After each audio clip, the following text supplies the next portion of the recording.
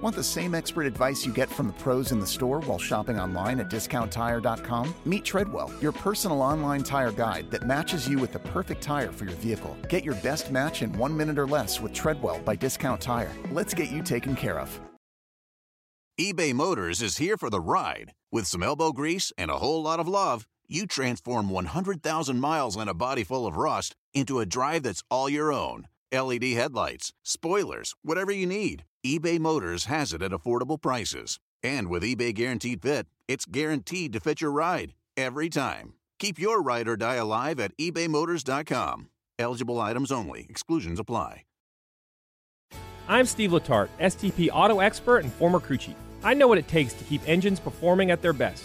STP's latest breakthrough additive, STP Ultra 5-in-1 plus Fuel System Cleaner plus Fuel Stabilizer, delivers 3 times the amount of cleaning agents versus premium gasoline and helps keep fuel fresh during storage. For over 60 years, STP has been on the cutting edge developing products to help engines run better, longer. One bottle contains 3 times by weight the amount of cleaning agents compared to 20 gallons of the leading premium gasoline.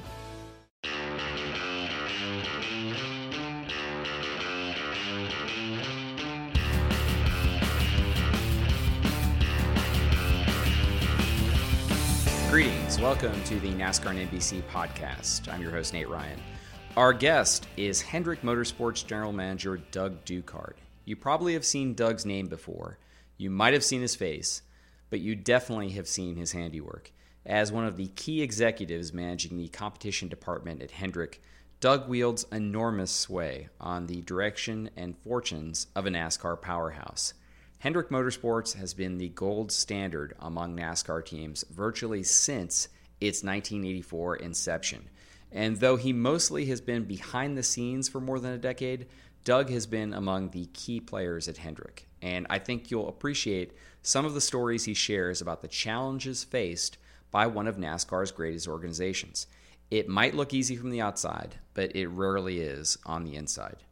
A brief note that we taped this before Sonoma and Daytona, though I don't think that any of the conversation is dated. As always, we appreciate you listening. Please leave a rating or review on iTunes. Please subscribe to the podcast on iTunes or have your friends subscribe. It really helps us out. We have episodes every Wednesday, sometimes more than that, depending on if opportunities arise for more guests. If you are subscribed on iTunes or elsewhere, you won't miss an episode. So now, without further ado, here's our conversation with Doug Duchardt. Doug, thanks for being here. I was going to maybe get started by introducing you as somebody else and let you do one of your famous impersonations, but maybe we'll get to that a little bit later. You are the general manager of Hendrick Motorsports. We're in a conference room here above the 4888 shop. What time does your day generally begin here? How long have you been on the campus? Usually 7:30 or so I get on campus. Okay. And leaving at 7 o'clock at night? No, not that late. Hopefully not that late. Okay. It's a rough day if it's been that long. Tell me a little about the job. We know what the title is. We know that means you're in charge of day-to-day competition. But one of my favorite Doug Duchardt quotes, which I incorrectly attributed to Ken Howes, another Hendrick executive once, is that you manage an adult daycare center.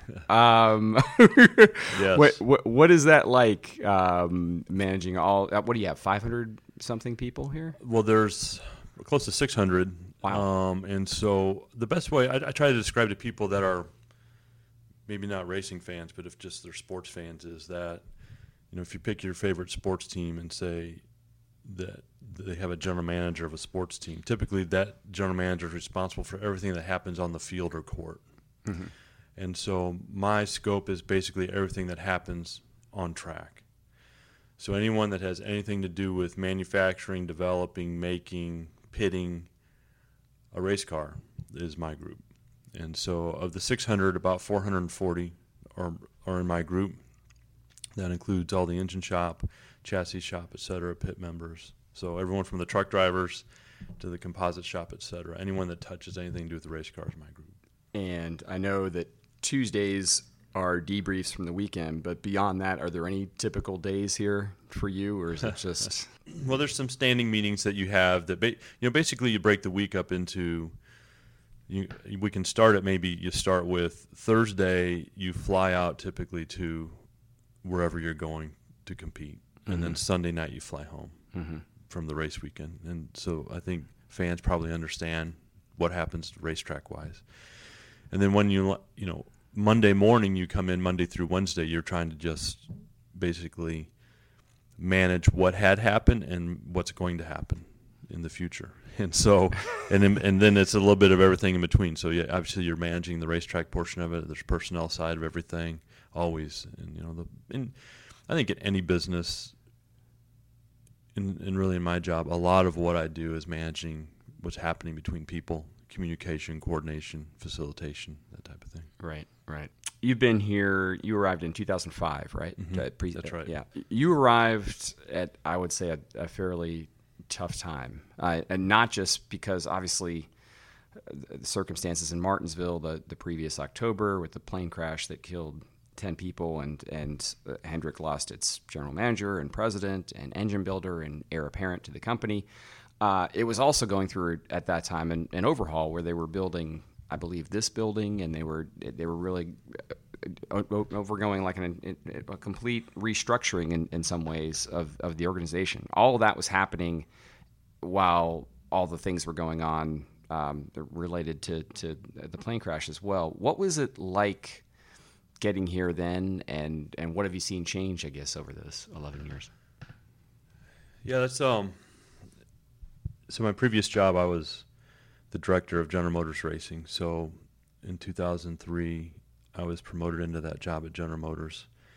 And so that role was to manage all of the racing programs, all the North American racing programs at General Motors. So that was, at the time, NASCAR, IndyCar, Corvette racing at Le Mans, Cadillac SCCA, drag NHRA, front and rear-wheel drive drag racing. We had a drifting program, and there's a little bit of everything. And I really enjoyed that job at General Motors, and really it was the job I had aspired to. And as you said, Martinsville occurred and changed everyone's world. And so, Rick approached me about coming here to help.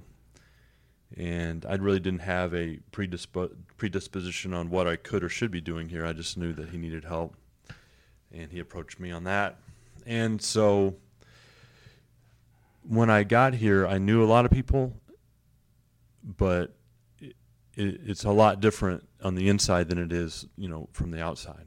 Mm-hmm. And so I think that, for me coming here in 2005, a lot of it was just learning the people and the processes, and if you take the tragedy aside, in 2004 was a very successful year for Hendrick. I think they had won 13 races. Jeff and Jimmy were racing for the championship in the last race of that year, although they didn't win. So they were coming off a very successful year, but obviously, things had changed from Martinsville on. And so, I think, if I look in hindsight, people were just running on adrenaline, and 2005 was really a tough year to adjust.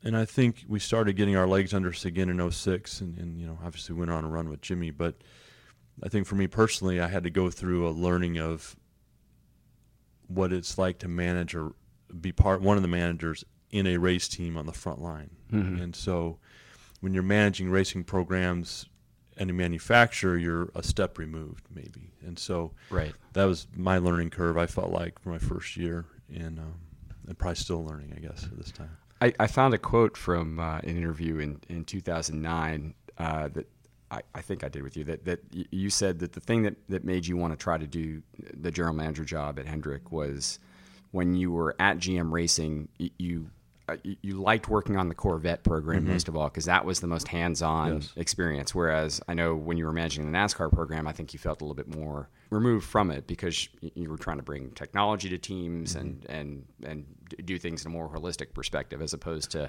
the Corvette team. You got to make some of the real hands-on decisions.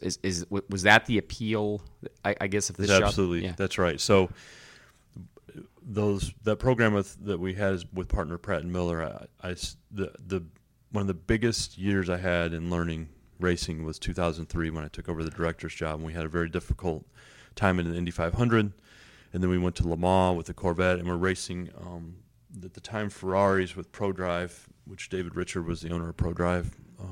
and still is. But very successful team and very talented group out of England with very good drivers. And, we just got our butt kicked in 2003. And I remember, Doug Louth, who's a good friend and, one of the people I really admire, who's at Pratt Miller now, he and I had a really long conversation after we got off the plane from Paris about this is not going to happen again. Can't happen again, because if it does, we may not have a Corvette program, And so we had some difficult decisions. I think that's the thing where you learn, that program, and these are lessons that continue to be learned today in any business and in our industry, is that the Corvette had won, I think in 2001 and 2002, they had won their class. And so in 2003, and the writing was on the wall in 2002, like the Ferrari was very fast and they had a mechanical issue, I think, and then the Corvette won. And then we got our butt kicked, and then we was like, well, we got to rework everything. Right? We were tires, drivers, engine, aero. And then we went back, and the next year the car went undefeated. And so I think it was the lesson of no stone goes unturned, and you got to push and not be afraid to make changes, because standing still in this industry will put you behind immediately. And you found that you had a love of that hands-on managing style at that point? I think it was you were controlling your destiny more. Yeah. And you felt like you were making a change or making a difference. Mm-hmm. And so that was, gave you job satisfaction. Mm-hmm. I mean, as you go up in I find that as I've gone in my career, some of my most satisfying jobs was when I was a calibration engineer at GM, where I could go out in my development trucks and come back in and go, that thing drives better, and I can go put it and test it. Yeah, it makes better fuel economy, and I can go cold start it, and like I had and drive them off the line. And you have a great deal of satisfaction as you move up and you lose that hands on. You have to gain that feeling from different things, and really at this point, you have for me, my job satisfaction comes from seeing people succeed that work under you. That you see that grow, and you put them in roles, and you see them grow in those roles, and you see them move on. Yeah. I mean, that's where you have to find. I mean, besides you understand winning's good, right? Right. But you have to look at people's careers and how they progress, and you have to take the satisfaction in that. Yeah, that's interesting. And so from a GM perspective, when you were there and managing the NASCAR program, it was more about you're kind of handing stuff off and hoping that it works out. That's the step of removal versus being in the trenches with the team and like assigning, hey, you're doing this, you're doing this, you're doing this. With the more managing role from GM perspective, it was here's this and good luck with it. Pretty much. I think if you just take the NASCAR challenges, going to the racetrack 39 times a year, there's a huge infrastructure to make that happen. And as a manufacturer in the sport, at least when I was starting in it, you were bringing to bear, hopefully, technology that maybe teams couldn't afford. Yeah. Right. So you try to bring new ideas and technology and say, hey, look at this. We've invested in this. Come look at that. At the time, like, say, 7-post was a technology that was emerging that teams weren't going to put the infrastructure in, and then you went and used it, and they felt like, okay, this is something we need to do. And then people started putting 7-posts in. Well, this is an example of the things that you would try to do as a manufacturer, besides the fact that teams have to use certain engine parts and now body parts from the manufacturer. Yeah. Obviously, that's in the rules, so you had to make sure those components were accurate, or correct for people to have success with them. The amount of preparation and work and execution at the track on a race weekend relies on the race team. Right, and you try to as a manufacturer, bring tools for them to be successful, but you basically ask the team to go do this for you, and be successful on behalf of the manufacturer. Wait, just because I'm curious, before I let it go, what were you calibrating as a GM engineer? At that time, I was working on 4.3 liter V6s, so it was I was working on S10 pickups and the Little Blazers. I don't think they were called Trailblazers yet. And S10 Blazers, and then Astro Vans. Huh. Yeah. It was a combo platter. Yeah, it was a good time. I learned a lot. Learned a ton. Enjoyed every bit of it. Yeah. Because you followed all the bad weather. So you did cold start testing in Canada, and you did all the hot work in Phoenix in July, and altitude work in between. Yeah. So wherever things were miserable, that was my vocational error. I should have been. Seems like a good preparation. I should have been. Job. Well, that's what we always gave. The guys that did the vehicle work, they were in Phoenix in the winter. Were like, man, I missed that. Yeah, should have never picked engines. So as you said, you get to Hendrick, Doug, at a really tough time, but at the same time, not necessarily on the track, a bad time. I mean, like you said, Gordon Johnson finished second and third in the points, I think, in 2004, nearly won the championship. Mm-hmm. It was emotional. They won a lot of races, and I think I remember talking to you a couple years into this role where you said when you arrived, it was sort of like the Hippocratic Oath, the doctors take, first do no harm. That's right, exactly. And I know that you're looking at it and you're thinking hey, they've got a good thing going here, but at the same time, they're changing structurally. I'm sure there's things you wanted to instill, or not necessarily change, but you want to put not your stamp on it necessarily, but you want to have things run correctly. And when I had Tim Cindric on the podcast from Penske, he talked about how the team merged NASCAR and IndyCar under one roof, and how difficult it was to kind of get buy-in on the philosophies that they were attempting to put into the NASCAR shop that had worked on the IndyCar side. I know that's not completely comparable to this, but did that take time here to maybe not change the culture necessarily, but to kind of get things the way you wanted it, where everybody was pulling the rope in the direction under this new kind of structure of two car buildings and a different way of doing things? Yeah, I think that the challenge that we have is there's kind of conflicting philosophy. Is that Rick feels very strongly that the crew chiefs are empowered to control their destiny. So that allows them some autonomy to push and pull things in directions. At the same time, he has a strong philosophy that whatever we're going to do together. Mm-hmm. So it drives the challenge in my world. That is my challenge in my world, is that those four gentlemen are looked to bring performance. But at the same time as they're doing that, what I try to tell them all the time is you got to make sure you communicate with each other why and what you're doing. And so that's kind of, it's a little bit different than what you described, but that's the crux of the dynamic that I deal with and how the company tries to run. And it's not the easiest way. Mm-hmm. It can be argued whether it's the correct way. It's the way we've chosen. It's brought success. But I think everything evolves, right? How we've done business continues to evolve. If you take from 2005 to 2016, we've evolved the systems in place that we have for communication, the systems in place that we have for coordination, all that evolves. And I think that typically, sometimes there are big moments where you just snap a line and say, this is how we're doing it from here on. Mm-hmm. And then there's other time typically, and in this sport, it's just turns at the wheel and continuous improvement. And we just focus on trying to do that as quickly as we can, the best we can. How much of improving in NASCAR is related less to making the machinery do what you want and more about just getting the people to do what you want by believing in the processes? I think it takes both. Yeah. It has to be both. You have to work the product. Really, a NASCAR team, I always say this, we are a technology company in the entertainment business, and you have to manage it that way. And it takes, but at the same time, you're doing that under the crucible of competition with a magnifying glass on you every weekend.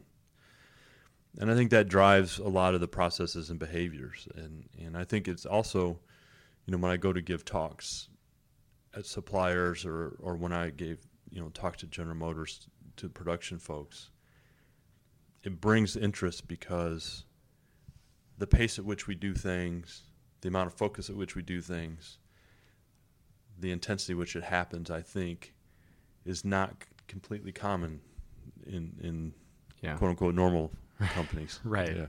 Right. Well, you mentioned there, Doug, you guys give your crew chiefs historically a fairly large degree of autonomy with their cars, with their teams, and thus they might have different directions in which they head on something. But yet at the same time, you're also trying to have this collaborative, standardized approach. And you said, you guys wonder if that's the right way. I think clearly it's the right way. It seems like that's where every team is going, is realizing that that's kind of the way you need to do things. But it is an interesting dichotomy of allowing these strong-willed crew chiefs, Chad Knaus, Keith Rodden, Alan Gustafson, Greg Ives. I mean, you hire these guys because they're smart and because they know they want to do things a certain way, but you got to get them all on the same page. I look at that crew chief lineup and I see a lot of smart guys, but I also see a lot of potential for divergent ways of thinking. How hard is it just to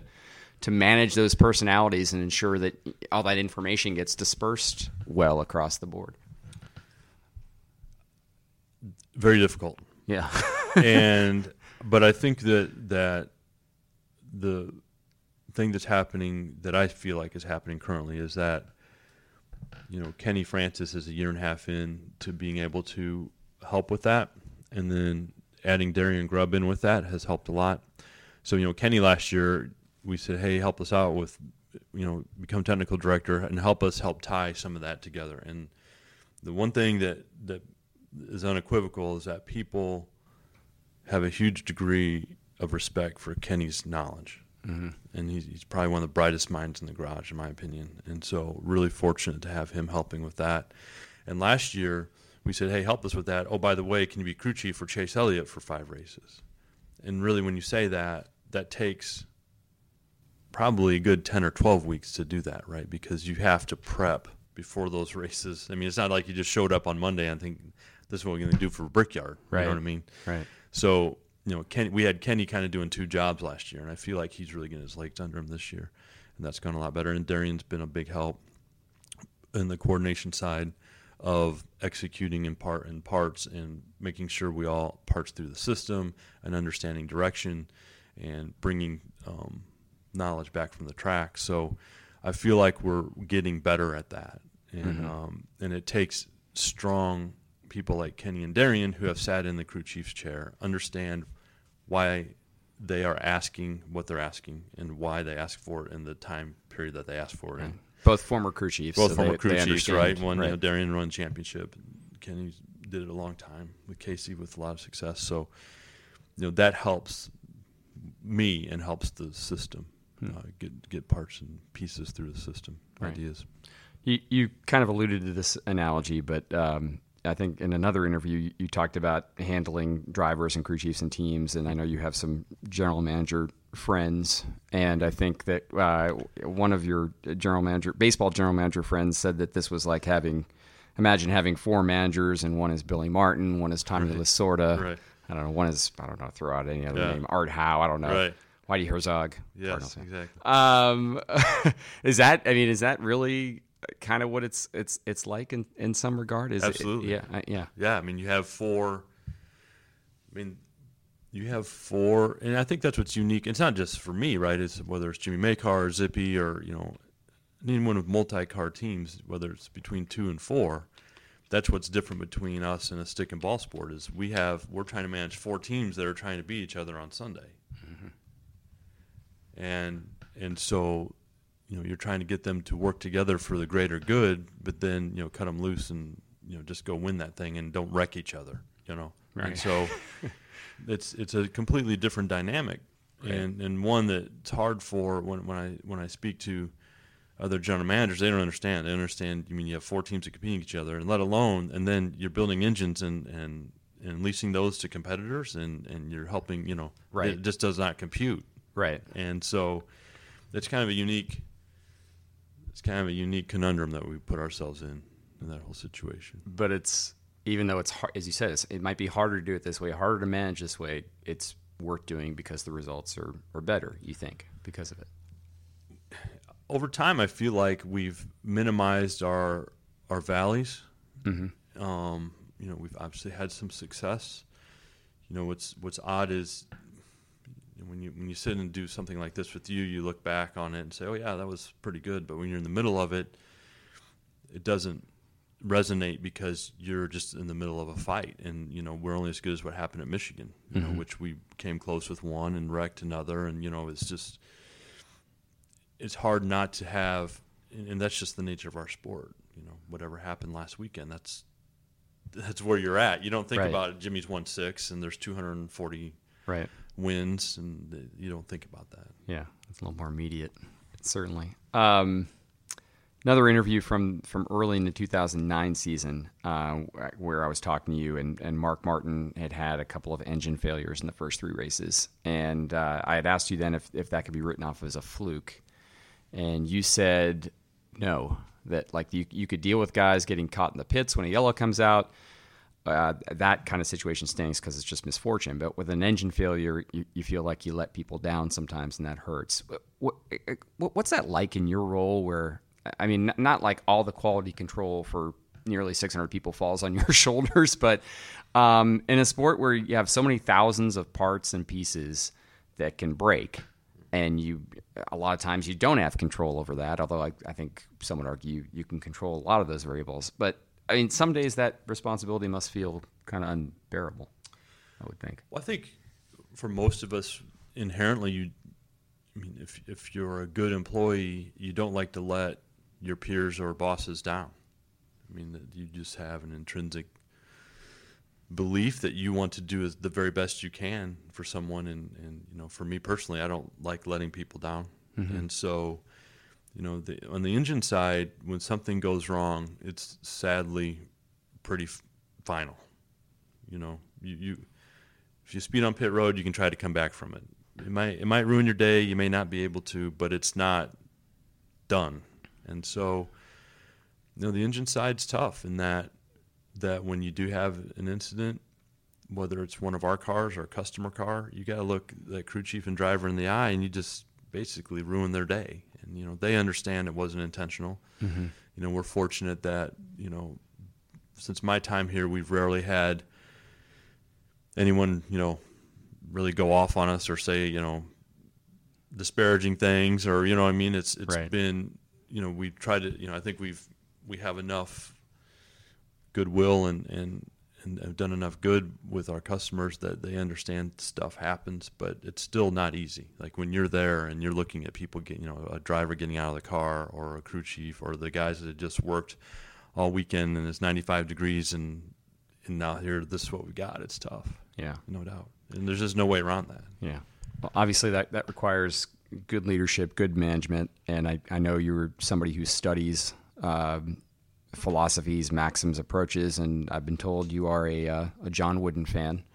My favorite John Wooden expression, because I've been involved in a lifetime of deadline work, is "be quick but don't hurry."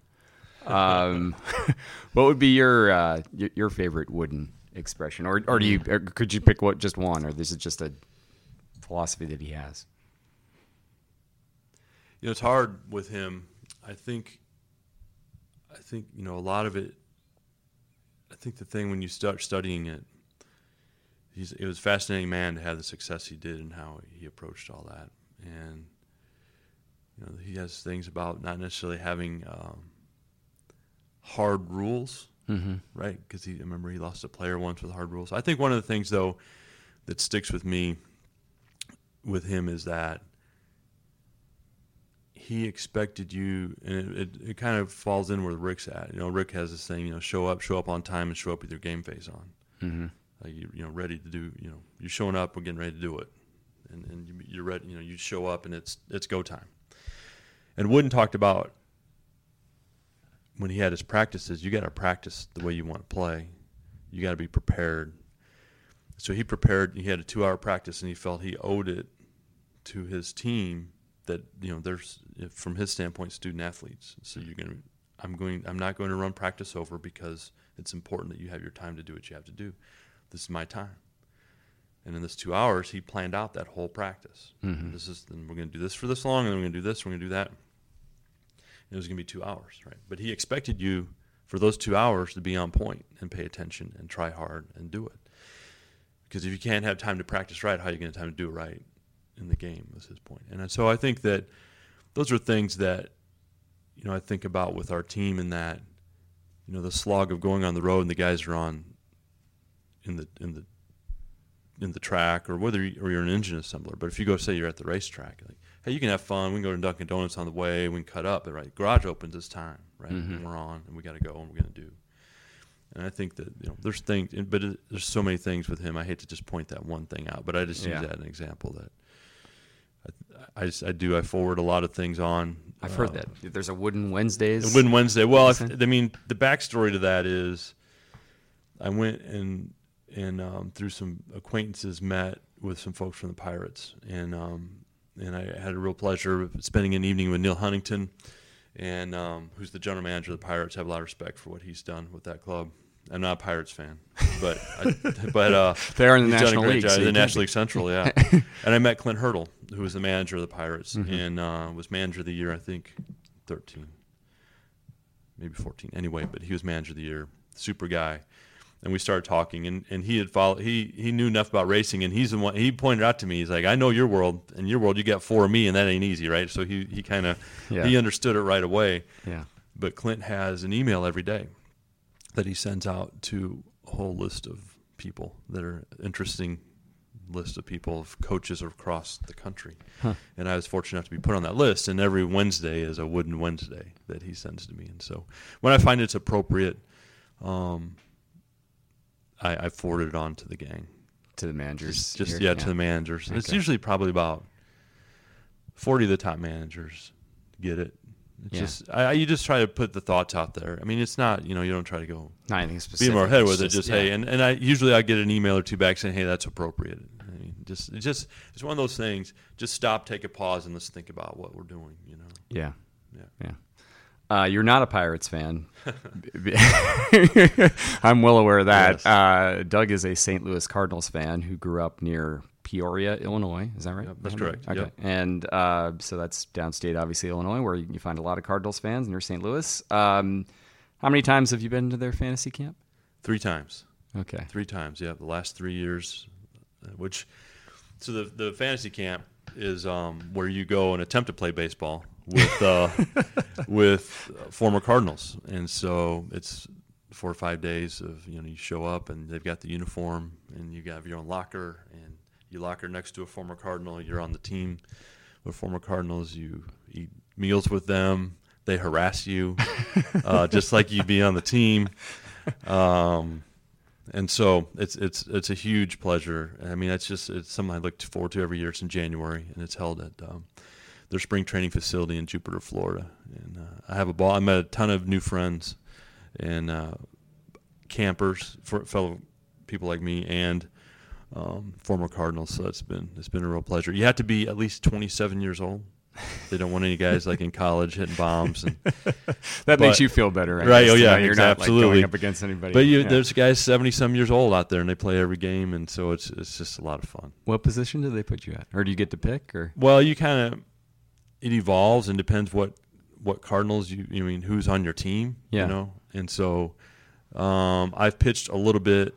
I played almost all first base this past camp, and then I have decent wheels compared to some of the campers, so I end up being outfield. Okay. And I'm left-handed, so it kind of limits you. Decent wheels, which is why you were near Willie McGee. Right, was that this past Willie. Okay. Well, I think Willie still has a step on me, just barely. Yeah, but So as you point, like Willie McGee and Ozzie Smith and Lou Brock, who is just a complete gentleman. Just one of my favorite Cardinals growing up, and a lot of fun to be able to meet and talk with him. I sat down one time at lunch. I sat down with my plate of food.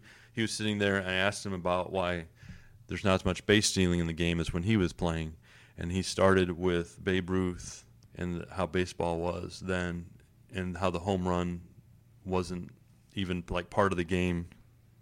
And Babe Ruth changed that, and how that started to change the game. And he the rest of the lunch, we just sat and listened to Lou Brock talk about baseball and stealing bases and reading pitchers and timing pitchers when he was, this is in the 60s and 70s. He's timing. I mean, it was fascinating to have him sit and tell those stories. So he has a command of the history all the way back to the dead ball era. Right. I mean, and I think it's a thing is, and I think, to relate to our sport is I pinch myself and I say to the guys a lot, we'll have a debrief on a Saturday, and you listen to the guys talk about the cars and what's happening. And at some point, when you stop and you look back, you're going to think, I was listening to Jimmy Johnson and Jeff Gordon and Dale Jr. and Mark Martin and Kyle Busch, even in his early years, talk about race cars, like in the middle of it. Yeah. At the time, you're just thinking, why are they complaining? Right. Right? Yeah. Yeah. But when you look back on it, like, they're some of the best ever strap in. And you think about that, you got to be in the middle of that dialogue with them and listen to them. Right. And that's how I feel like when I go to the fantasy camp and hear them tell old stories. 30 years from now, when those guys are getting inducted in the NASCAR Hall of Fame, you'll be like, oh, yeah. I Right, remember. Like, I remember when you're complaining at Bristol, right? Stop it. Nice. So that's one way that your personal life certainly can inform your professional life and help it. I know that you also do some other stuff that I think helps out on the professional side that you pursue personally. I've been told you do some continuing education courses at MIT. Is that right? On leadership and the like? One of those things you get the stuff in the mail and you get, well, I can't remember if it's email or in the snail mail, but it's for MIT Sloan School of Management, and there was a class on managing complex projects, I think it was, and so, man, that seems like my world. And so it was a 2-day class, and I went up to Cambridge, and you go on the campus there or near campus, depending on the class, and you go spend 2 days, and just over time, I find it fascinating. I mean, it helps me. I think it helps you get out of our bubble of our world here, and whether it's in Charlotte or at the racetrack, you get out of that, you meet people from all over the world. That they could be engineers, they could be non-engineers. You just meet all sorts of different executives, and so I mean, those classes, you're learning things in the classroom, but you're also really learning from your classmates too. I mean, it's the interaction and the things that they deal with, and so I find that it's good to get unique perspective on different things, and it's. I always come away, feeling like I've learned something and I've met interesting people. So, yeah, I've done that over the past 5 years, and it's been very rewarding. Hopefully, it's helped here to be determined. But I'm sure it has. But I think there's been times I've come back and I've sat down with the guys and said, "Hey, I just learned this. Let me just talk about this." And I think one of the things, for instance, was had a whole afternoon session on the difference between people my age, early 50s, and millennials. Oh yeah, and why is it that there's how are people wired? What do they think? How do they think? How do you have to manage them differently? So we sat down and just talked about some of and as I got done, the guys were like, "This kind of makes more sense now." Yeah, right, and not in a bad way, right? Just more okay. I can maybe figure out how to relate some more. My wife would say I would need to have that talk with you because I'm flummoxed by millennials all the time. We'll do that off of here. I can help. Was there like a whiz kid you ran into at MIT that kind of like showed you that, or was there somebody? It was part of the curriculum, and it was done by and I don't want to say the company, but they had done an extensive study because they kept losing young people. They just wouldn't stay, and so they did a huge study on it and. Why are we not relating to these folks? Why are they not happy with working in our company? Yeah. When I say our company, not Hendrick, I'm saying the company that people did the study for. And so they came in and shared that, and so you had people with interesting. This is the fascinating part of a class like that. So someone from Brazil stands up that's managing software engineers, saying, "Let me tell you a story about what I had to deal with," and then someone from Boston stands up and says, "This is what I deal with," And so it doesn't matter where you are in the world.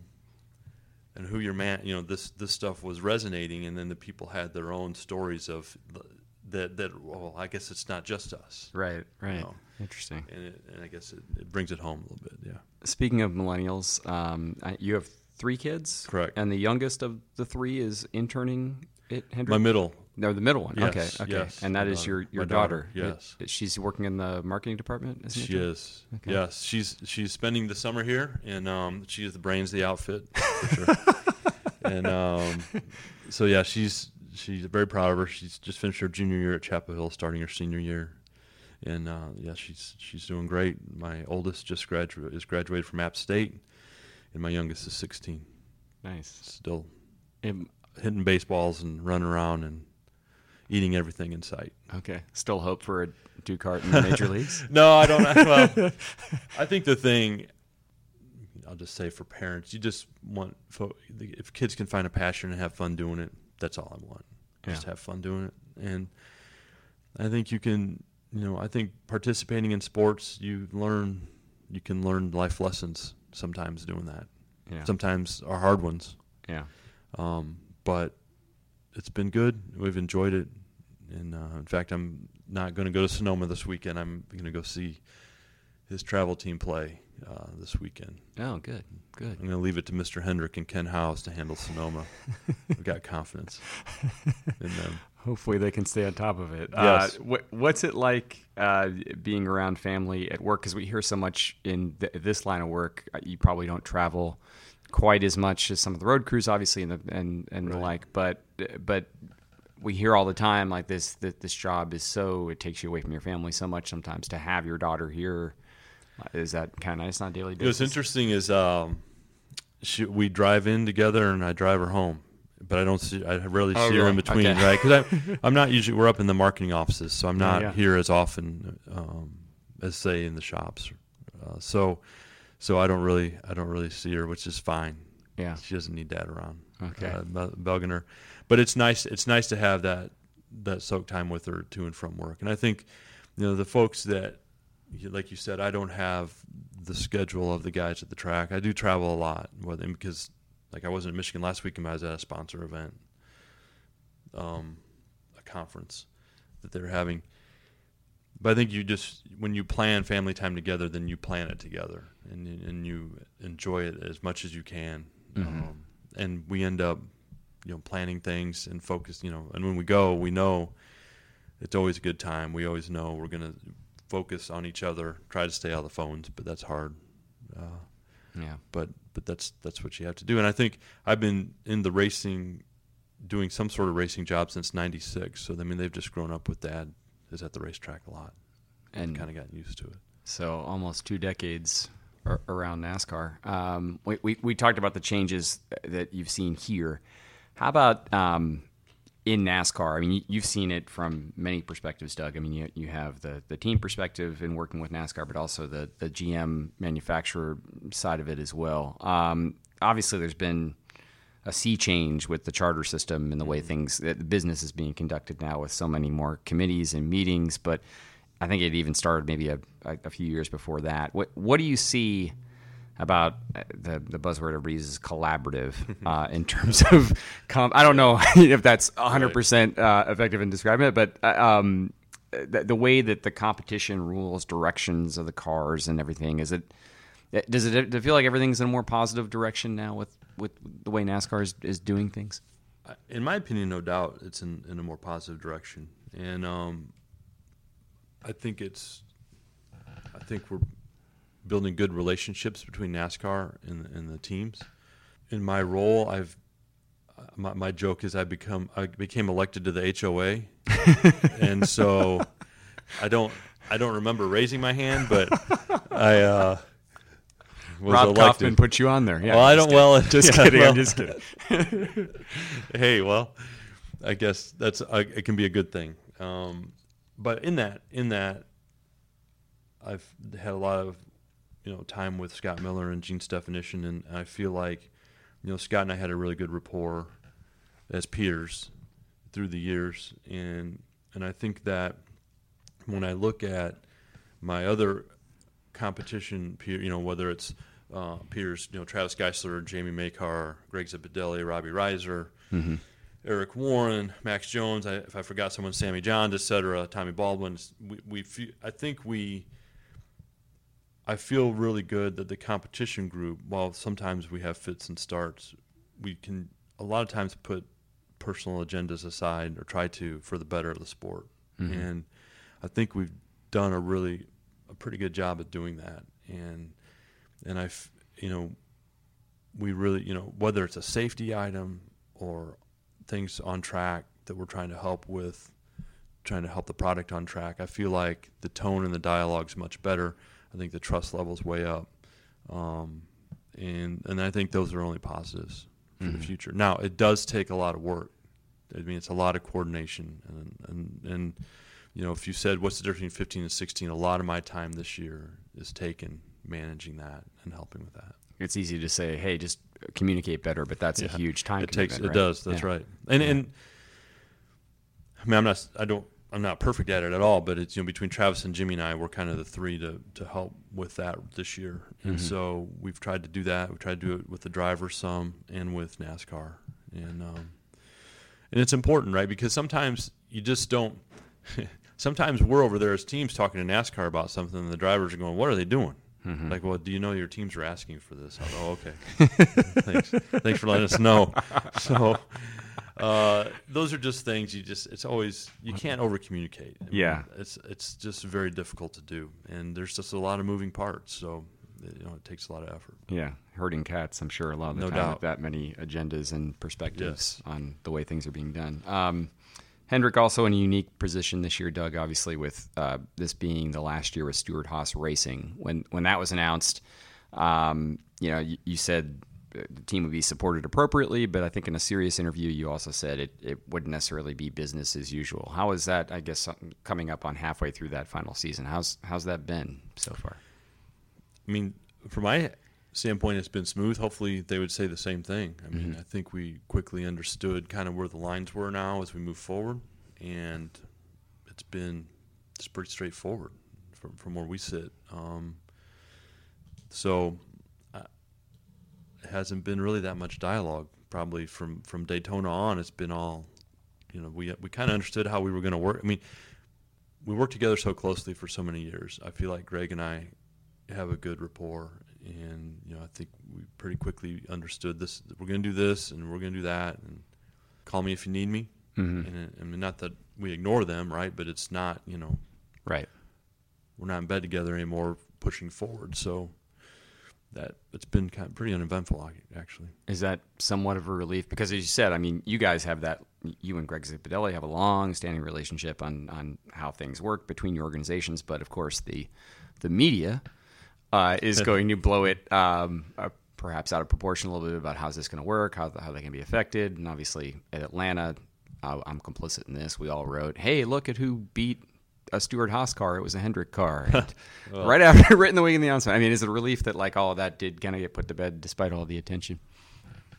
Oh, yeah, I feel like that was behind us fairly quickly. Yeah. And, I think, I mean, I understand the dialogue. That's just the nature of the beast. Yeah. So it was fine. Yeah. I think down in the trenches, we just try. We very much. We're still where we're at is if we don't win the championship, we'd like to have one of our motors win the championship, right? I mean, that doesn't change. And I'm very proud of the fact that they won 2 championships so far with our engines. And I think it legitimizes, and if anyone ever asks if we give the same stuff to people, and we get that all the time, I think Tony's championship and Kevin's championship shows that, that it's a very professional group building those engines and developing those engines. And I don't think anyone at Stewart-Haas ever questioned whether they were going to get competitive engines this year, but I know that people will extrapolate that from what's happened, and it's just we're focused on helping them succeed this year. Right.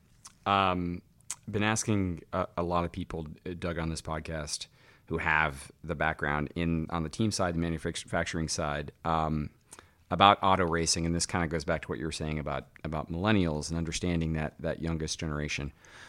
What's the most important factor, do you think, in maintaining auto racing's relevance as it relates to the youth and cars? And I guess what I mean by that is, what does auto racing, I guess, need to do, NASCAR in particular, I suppose, to maintain that place on the American sports landscape, where if what we keep hearing are kids today aren't necessarily interested in driving cars yet, how do you keep them interested in racing without that interest in driving cars being there to the degree maybe it was when you and I were kids? I mean, that's an interesting question, and I don't think it's just a NASCAR question. Right.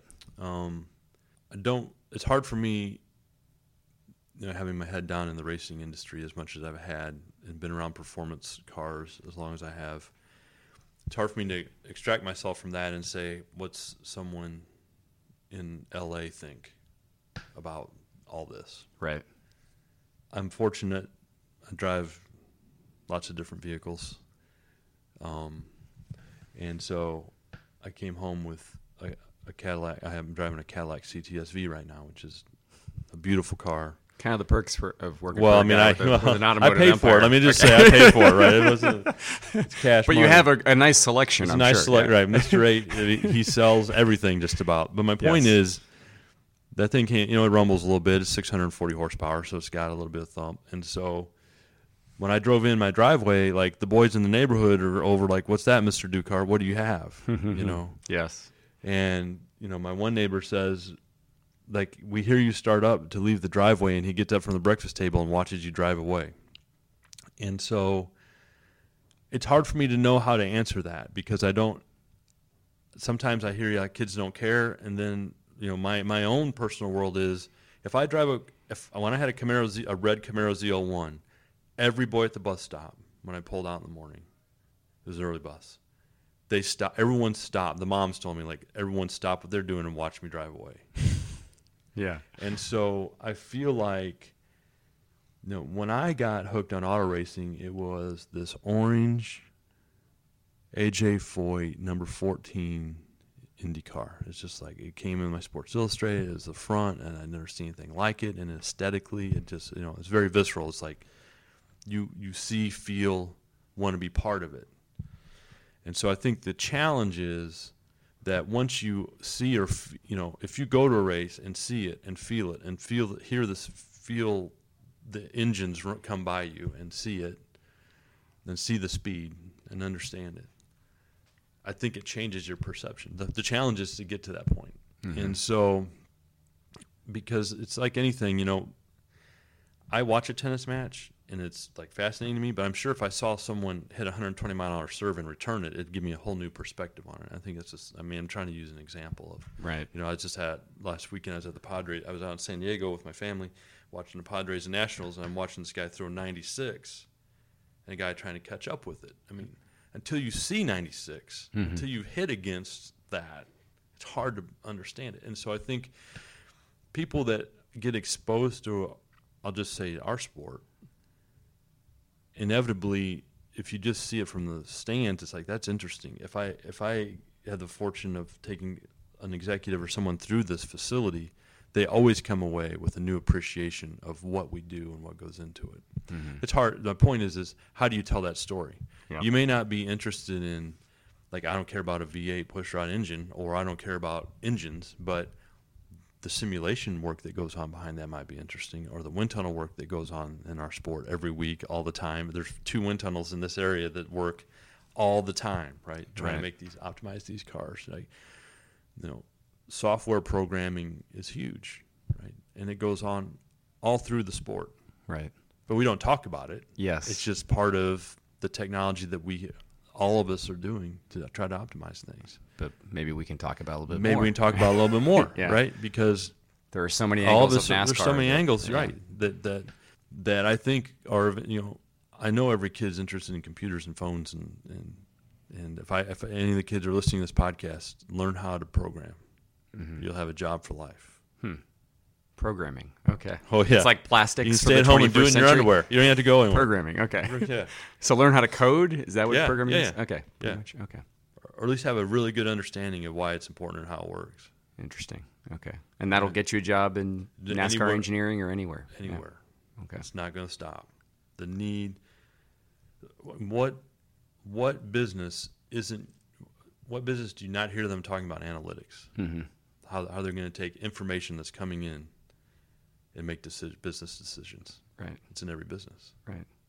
Everybody's got tons of information available now, but it's like how to process it and figure out good data versus bad data and make it efficient. Yeah. I've got one more for you, Doug, and it concerns the man whose name is above the title in the company. I didn't want to end this without giving you a chance to talk about Rick Hendrick. In a 2014 interview I did with you for a story on Rick Hendrick for USA Today Sports, you said that Rick had a really incredible way of telling if a group isn't working well. That he doesn't go to every race necessarily, but he could show up on a Sunday after skipping a race or two, be around a team for 15 minutes and know immediately we got to maybe make this change or that change, or this isn't working. How does, what have you, I mean, is that just an innate ability that he has that some people have, or is that something that can be taught or I don't know, somehow optimized? How does he have that? Man, I wish I knew. I mean, I tried. I tried to do that.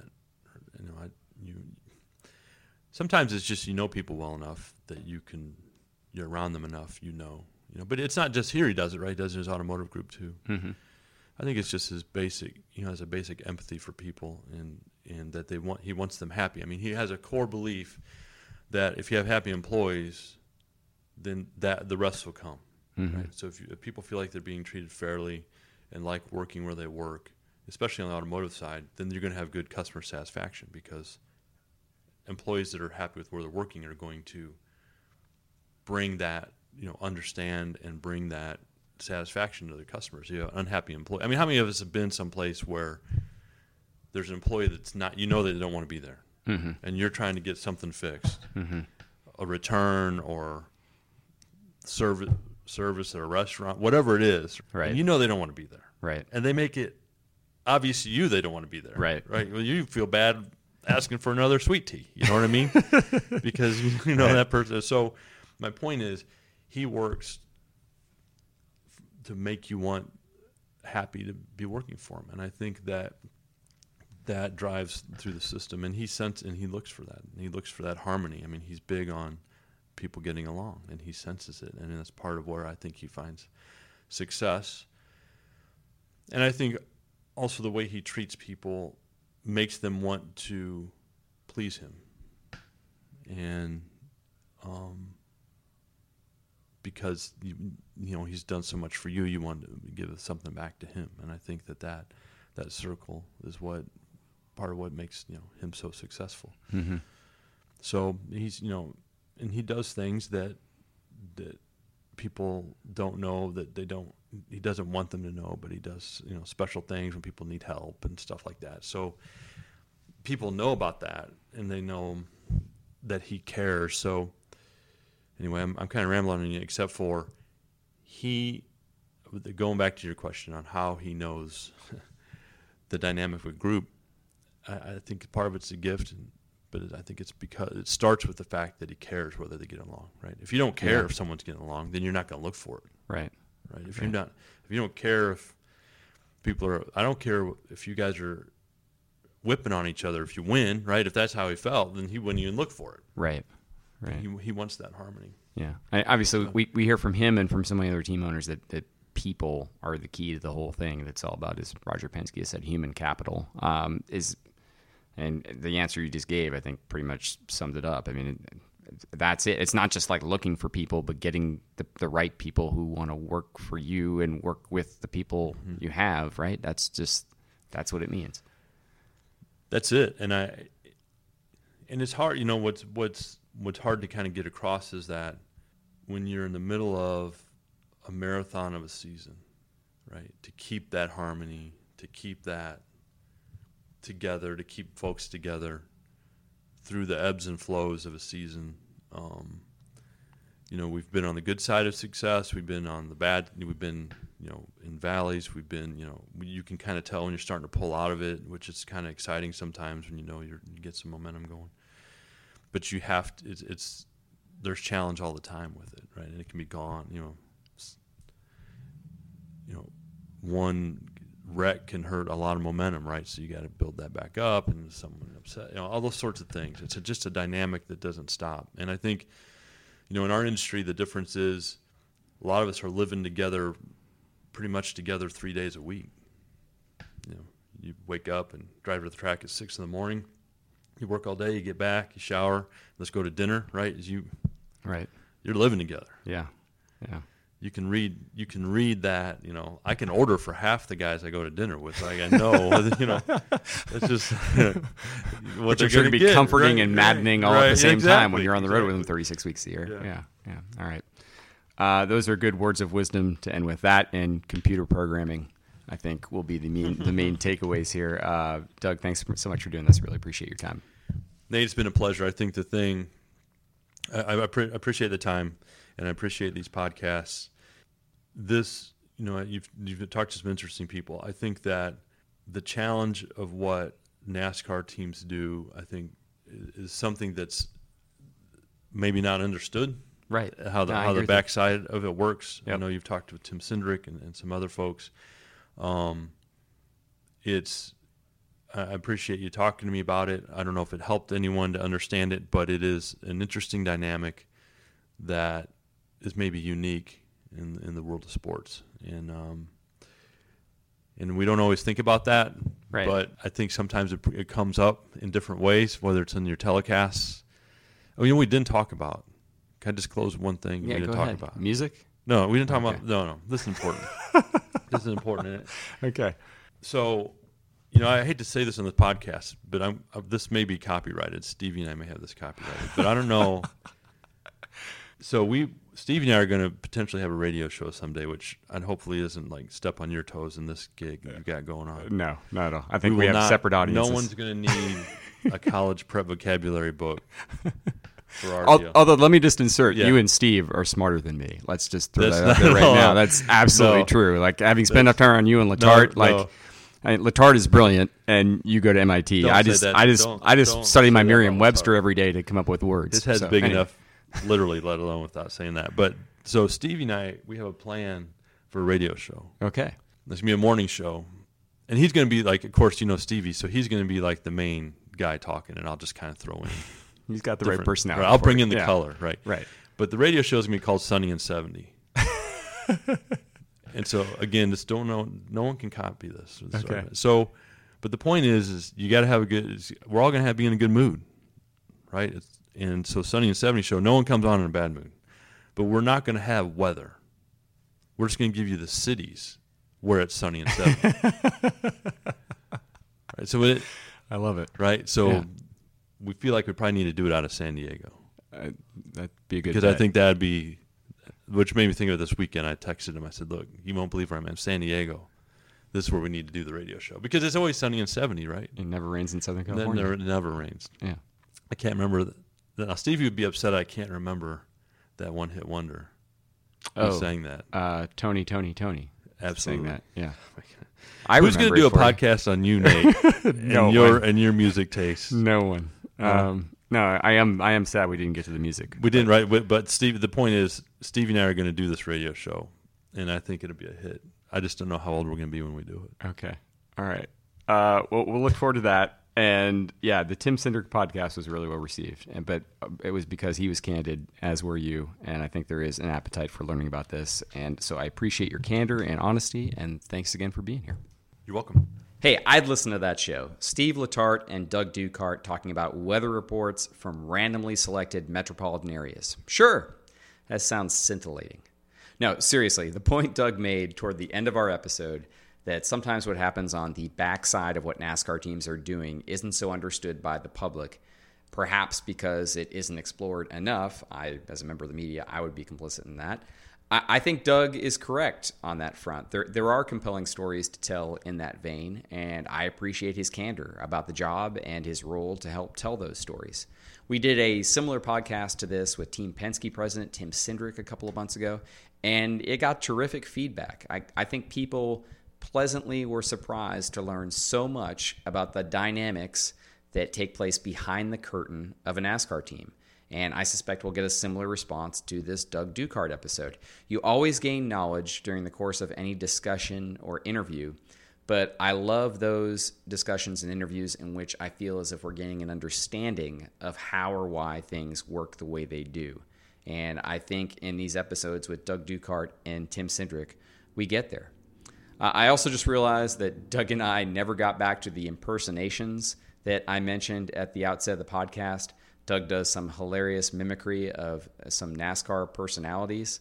When we have him back on this podcast, I'll try to coax a few from him. They are a hoot. Because this is the NASCAR and NBC podcast, I'd be remiss in not reminding you that NBC Sports is back in the full swing of broadcasting NASCAR race weekends. That includes Xfinity and Sprint Cup practices, qualifying, and races. You can check the NBC Sports website for listings about where to find TV information, or you always can stream it via the NBC Sports app. Download that to your tablet or smartphone or watch on your computer. You also can catch NASCAR America on weekdays Monday through Thursday at 6 p.m. on NBCSN.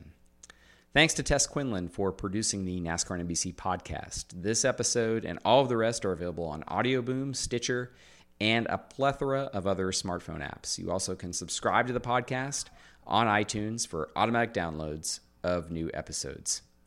Also, check out all of those places for the NBC Sports podcast lineup for more content, particularly the Pausecast with Joe Posnanski, Pro Basketball Talk and College Basketball Talk, and the Roto World podcasts always are terrific if you're into fantasy sports. If you have ideas for guests, suggestions, questions, please send me feedback on Twitter. That's @NateRyan. Always interested in hearing what people liked and what else they'd like to hear in the program. Thanks again for listening to the NASCAR and NBC podcast. Hope you enjoyed it.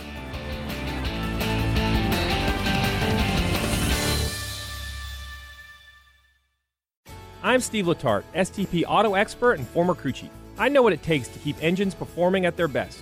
STP's latest breakthrough additive, STP Ultra 5-in-1 plus Fuel System Cleaner plus Fuel Stabilizer, delivers 3 times the amount of cleaning agents versus premium gasoline and helps keep fuel fresh during storage.